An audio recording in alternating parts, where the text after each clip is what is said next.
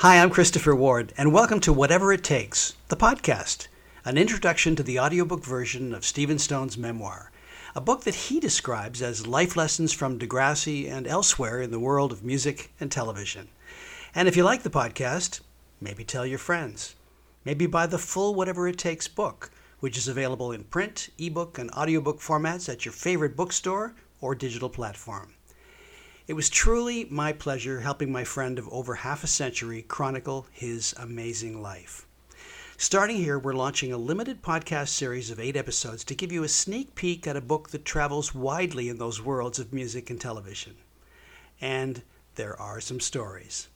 Here's the man who lived those stories, my friend, the author of Whatever It Takes, Stephen Stohn, to get the podcast underway. Well, thank you, Christopher. And this first podcast is being released on September 13th-ish here in 2022. And there's a story behind that. Kevin Smith is more than just a great filmmaker and talented comedian and podcaster. He is a genuinely good and humble man, and he's a huge Degrassi fan. Right. A few years back, Kevin had a heart attack. And he let everyone on social media know that as he was being wheeled into the operating room, to keep his spirits up, he began singing, "Whatever it takes, I know I can make it through," the Degrassi theme song, written by me and a couple of friends back in 2001. And of course, that's why our book is entitled Whatever It Takes. Well, Kevin's new feature film, Clerks 3, is being released in theaters on this very date, September 13th. And in a pivotal scene of the movie, a key character has a heart attack. And as they are being wheeled into the operating room, to keep their spirits up, they sing, well, you can guess what happens then. Now, there's lots of other different stories in our book. Stories about Degrassi and other TV shows and films. Stories about music and musicians. Some personal stories of adventures that are pretty cool. And throughout, there's some hidden themes about goals and authenticity and the meaning of success and failure. But for today's podcast, we wanted to start with a world that I've inhabited for over 40 years, the world of Degrassi, the iconic television series that was created by my wife, Linda Schuyler, back in the late 1970s. Our book includes many memorable Degrassi stories, and readers will have their own favorites. But I'd like to highlight one that had a powerful impact on all our creative team and performers, as well as the Degrassi viewers. The episode called Time Stands Still is chapter 21 of the book, and here's an excerpt from that chapter.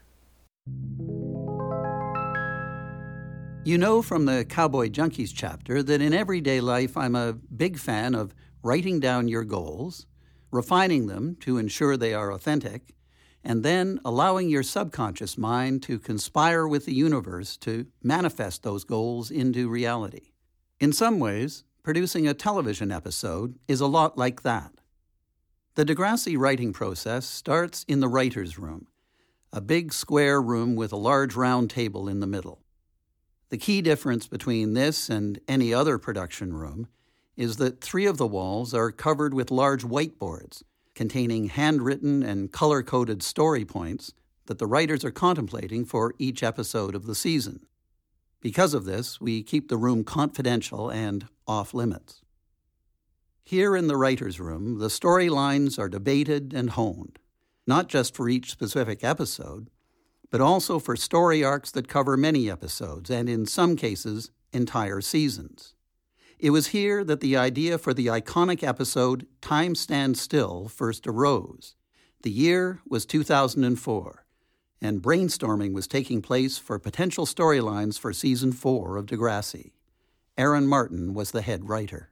Aaron, when I was in a small-town high school back in the 80s, there was a shooting at a party.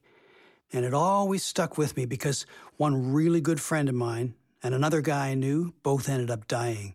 That's something, obviously, that you never forget. The other writers and I were talking about how different it was, that back in the 80s when something like this happened, it was violence on yourself or your close people versus the broader type of school shootings that started happening. The culture had become more violent, with more peer pressure and bullying, and we started seeing that in the schools. So we really wanted to explore what would happen with a kid in school who's pushed to the edge to the point where he sees the only way out as being extreme violence. One of the rules we try to follow in Degrassi is to have the big events happen to main, ongoing characters. We don't bring in a new character for a few episodes to become pregnant or commit suicide or become addicted to cocaine. If these events are going to happen, they are going to happen to one of our leads. But for a story about a school shooting, it would not be believable to have one of our leads suddenly jump out of character and become a shooter. We would have to make an exception to the rule. Therefore, the first problem Aaron faced was deciding who would be the shooter. He immediately thought of the character Rick Murray, who in the previous season had been in a jealous, abusive relationship with his girlfriend, Terry McGregor, a relationship that ended with Rick in a rage pushing Terry to the ground, where she accidentally hit her head on a cinder block. Rick had been immediately expelled from Degrassi and had not returned. Aaron mused, what if he did return in Season 4, after serving the term of his expulsion? He might well be someone who could get pushed to and over the edge. Before proceeding further, Aaron approached Linda and me with his idea. We were immediately supportive. It was a vitally important issue to address and an extremely difficult story to tell well and responsibly. But in many ways, it was the ultimate story about the devastating impact that bullying can have. We proceeded to find out if Ephraim Ellis, who played the Rick Murray character, would be available for Season 4. He was. Ephraim. In the previous season, I was brought in as an abusive boyfriend character, like a stealth abusive boyfriend, because he's the guy you'd least expect, kind of a shy dork. That storyline ended after 3 episodes when I ran off. I thought that was the end of my entire character on the show, and then 8 or 9 months later I got a call saying they wanted me to do some more episodes the next season. And I said to myself, well, sure, but my story's over. I don't really see what else I could be doing. And then they pitched me the Time Stands Still arc, which had me coming back to the school and trying to reintegrate myself into society, but everybody hating me, and it becoming this cycle of violence. I kind of knew immediately as they were pitching it where it was going. Linda said they'd wanted to do a school shooting episode for a while, because those kinds of events are such big, important events in the news and in history, but they hadn't really figured out an organic, character-driven way to do it before. That year, when they'd been pitching stories around the writer's room, they remembered my character, and they thought maybe that would work. Aaron worked with the entire team of writers to come up with a general story arc. It would start in the first episode of Season 4 with Rick's return to school, and end 8 episodes later with the shooting. Brendan York was tapped to write the 2-part episode that culminated with the shooting, and veteran Stephen Skaney set to direct the episode. It was not yet decided whether the shooting would result in any deaths. At this point, the writers were mostly focused on making Rick's descent into despair not just believable, but also, if possible, somewhat sympathetic. Aaron, we weren't trying to sensationalize it. We were trying to tell the story in a realistic and humane way so that the shooter wasn't evil. He was just a kid who was so pushed to the edge that he mistakenly thought that his only way out was to unleash violence on people. Brendan, Rick was brought on as a villain, but what Degrassi does so well is that you get those scenes like him trying on his dad's suit to help the viewer understand where this kid is coming from, even though he's doing bad things. It's not like people are bad or good. We tried to show that everyone can be both, and it's the choices you make that really define you. We were very concerned that a story so emotional still be authentic, and that all the surrounding events be grounded in real-life experience, not just the imaginations of our writers. We brought in an outside expert, in this case Barbara Coloroso, an internationally recognized speaker and consultant on bullying, grieving, nonviolent conflict resolution, and restorative justice. Barbara lived in Littleton, Colorado, where the Columbine school shooting tragedy had unfolded, and her book, The Bully, the Bullied, and the Bystander had been published just 2 years after that tragedy. Steve Skaney. When we set out to do this episode, Stephen was very instrumental in insisting we bring in a consultant. So we flew in Barbara Colaroso, and she acted as a guide and a mentor and someone to help us focus on what the facts were and what we need to say as responsible filmmakers and storytellers in presenting a story like this. Barbara was very helpful for me as the director to understand what was going through these people's hearts and souls leading up to the shooting, at the shooting, and in the days and weeks and months following it. Erin. She did a bullying seminar with us so that we could do the school shooting episode in a way that was responsible. She told us about the wide range of factors that go into this kind of bullying. Not just the bully and the victim, but the whole circle surrounding both sides that fosters a sick relationship that ends in an explosion of violence. Over 2 days, we talked through all the different aspects of bullying and victims and people who stand by and encourage it, people who stand by and don't say anything. We tried to make sure that we had characters representing each one of those subsets within the show. The writers were now in a position to shape the entire story arc. Season 4 would begin with Rick's return to Degrassi and a protest against his return led by Emma and Paige. This would lead to Rick being beaten up by Jay. Emma would witness the beating and realize that the protest against Rick had gone too far. The bully had become the bullied. In this way, the writers set up a dynamic in which, over the course of the 8 episodes, almost all the main characters could interact with Rick, and their attitudes toward him could shift, with some of them becoming sympathetic to Rick's plight. This would also allow the audience to become at least partially sympathetic. Rick would misinterpret Emma's new support for him, and he would develop an unrequited crush on her. Another character, Jimmy, would also discover that Rick was doing his best to fit in and would become supportive. Ironically, these two would become Rick's intended victims when he reached his breaking point. The stage would then be set for the Time Stand Still 2-part episode itself. In that episode, Rick would be part of the Degrassi team in a Whack Your Brain competition. Rick would correctly answer the tie-breaking question, winning it all for Degrassi and seemingly integrating him back into the school's favor. But at that moment, a prank by Spinner and Jay would cover Rick in yellow paint and feathers in front of everyone. His moment of triumph would become a moment of utter humiliation. Against this backdrop, Principal Radich would emblemize the do-nothing bystander, a school administrator who chose to disregard the caustic atmosphere that was slowly but surely enveloping Degrassi. Further, Spinner would have a fight with his best friend, Jimmy, over the treatment of Rick, and in a moment of spite, would make Rick believe falsely that Jimmy had been the mastermind behind the entire yellow sliming. Erin. There was Emma, who played a role. Jimmy, who was actually supportive of Rick, but who ended up, because of Spinner's stupid prank, being Rick's victim. In those episodes, Spinner is just as much of a bad guy as Rick is, because his actions actually lead to Jimmy being shot. Brendan. Another thing that's interesting about this episode, and the arc in general, is that Linda was okay with our heroes, a couple of the leads, Jimmy and Spinner, and Sean to an extent, being in effect bullies themselves against this abusive boyfriend.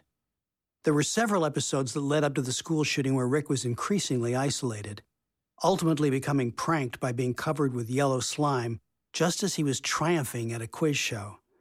There was a lot of build-up and preparation. Everybody was in a place you could understand emotionally, and it wasn't just sensational. We understood why Rick was doing it, even though it was a terrible thing to do. And we understood why the other kids around him were feeling the way they did about him.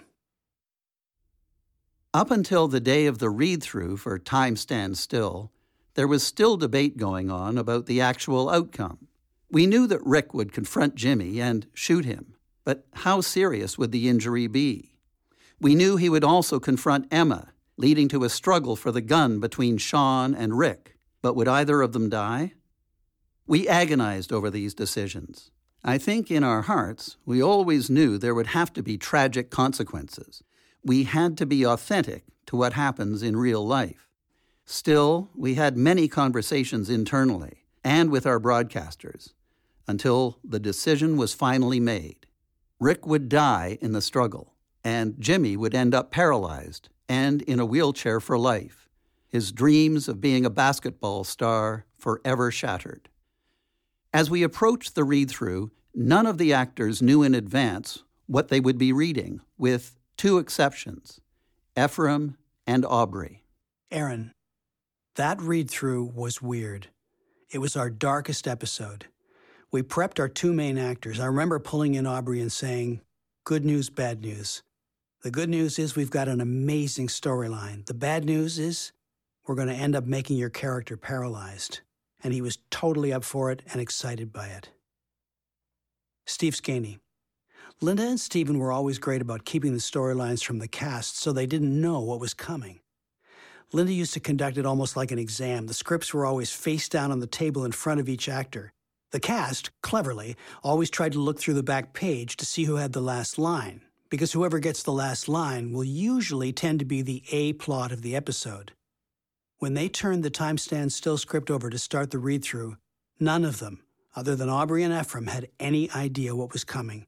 By the end of it, the cast was devastated. They were in tears. In the process of the read-through, they had lived the story. I was moved. During the read-throughs, I watch the actors. I don't look at the page. I want to see how they are interpreting the lines and which direction they're taking in case I have to make adjustments. As they were reading the lines, you could see the tears welling in their eyes, but they continued. They were brave, they were fearless, and they didn't stop. They kept reading with commitment. I think it was the strongest read-through I'd ever attended. A lot of times you get to the end of a read-through and everybody's been fooling around and there's a certain levity. But for this one, everyone was riveted. They were focused. Their performance level was as if the cameras were rolling. At the end of the read-through, I remember looking over at Linda and thinking, oh my God, this is going to be quite the ride. A few weeks later, we filmed the episode. Yes, in those days, we still shot on film. There's always a lot of preparation for any episode, but as you would expect, this one required much more.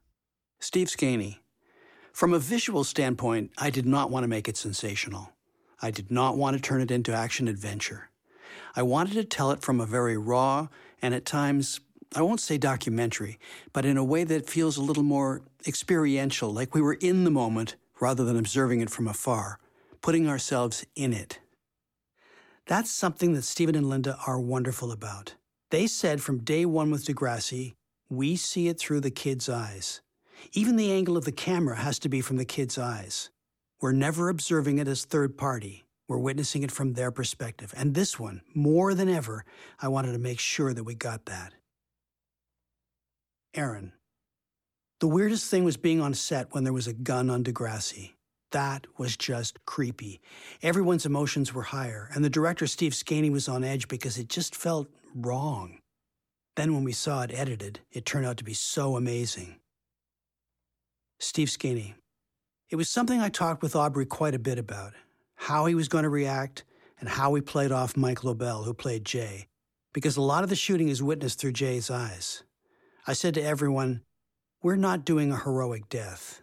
We're doing a very ugly, awful, awful moment here. There's no heroism here, no glamour. This had to have rawness to it, and the lead up to it had to be very unexpected. Aaron. Rick could have been a one-dimensional psychopath, but he wasn't. He was a screwed-up kid, and Ephraim is such a good actor that he pulled it off. Time Stands Still is an iconic episode, not only because of its difficult subject matter, but also because of its embodiment of core Degrassi principles, that nothing is black or white, that it is not always clear what is right or wrong, and that we are all empowered to make choices. But every choice has a consequence. And the consequences are not just events that unravel in the short run. They can reverberate throughout a lifetime. Brendan. The most terrifying thing, and we did it later when JT got killed outside of a party that went bad, is writing the next episode, the aftermath. You don't want it to be a real downer. It has to be entertaining. And at the same time, a major thing happened and you can't ignore it. Aaron. we made sure that we followed through with all the characters who were impacted by it. We followed, of course, Jimmy's storyline, which kept going for seasons because he was in a wheelchair no matter what. That took his character, who was the fun-loving jock, and made him into something more than that in the seasons after that. Within that season, Jimmy had to physically heal himself, and after that he had to emotionally heal himself. Emma went down a very dark road. She ended up traumatized, with PTSD basically, and it manifested itself by her becoming promiscuous and self-destructive. And Sean, his character ended up leaving the school because he just couldn't deal with it. Spinner had to come to terms with what his actions did to his best friend, who was going to be in a wheelchair for the rest of his life. There were a host of other impacts woven into scripts for subsequent episodes. One seemingly small one deserves special mention: the removal of Principal Radich as principal. It arose out of a conviction that Barbara Coloroso had stressed over and over in our meetings with her, that there are no innocent bystanders, and that failing to acknowledge bullying for what it is, or to simply dismiss it, is to be complicit in the bullying. She was particularly critical of the aftermath of the Columbine tragedy, where she felt there should have been an entire change in the school administration to recognize its role in an environment where bullying was ignored. In the fictional world of Degrassi, at least, we made that change. I don't normally get involved in the editing of an episode. That's Linda's domain. Her favorite parts of producing an episode are working with the writers and working with the editors. To her, they are very similar processes. She calls the edit the final draft of the script. In the case of Time Stands Still, though, Linda called me into the editing room because the final scenes weren't having the impact she wanted. The script called for various pieces of dialogue as different characters reacted to the tragedy. But as we sat in the editing suite, the words just weren't cutting through the way they had been intended. I had a suggestion. By coincidence, I had recently heard tracks from a new and as yet unreleased album from Canadian indie artist Melissa McClelland.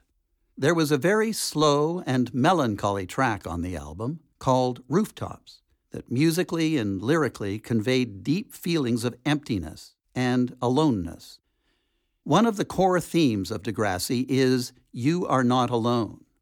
You may think that whatever you are experiencing or feeling is unique to you, but be reassured that there are others who experience and feel what you do, and there are yet others who can support you. You are not alone. But Rick Murray felt utterly alone. And in reacting to the shooting tragedy, we as the audience also couldn't help but feel the emptiness of being alone.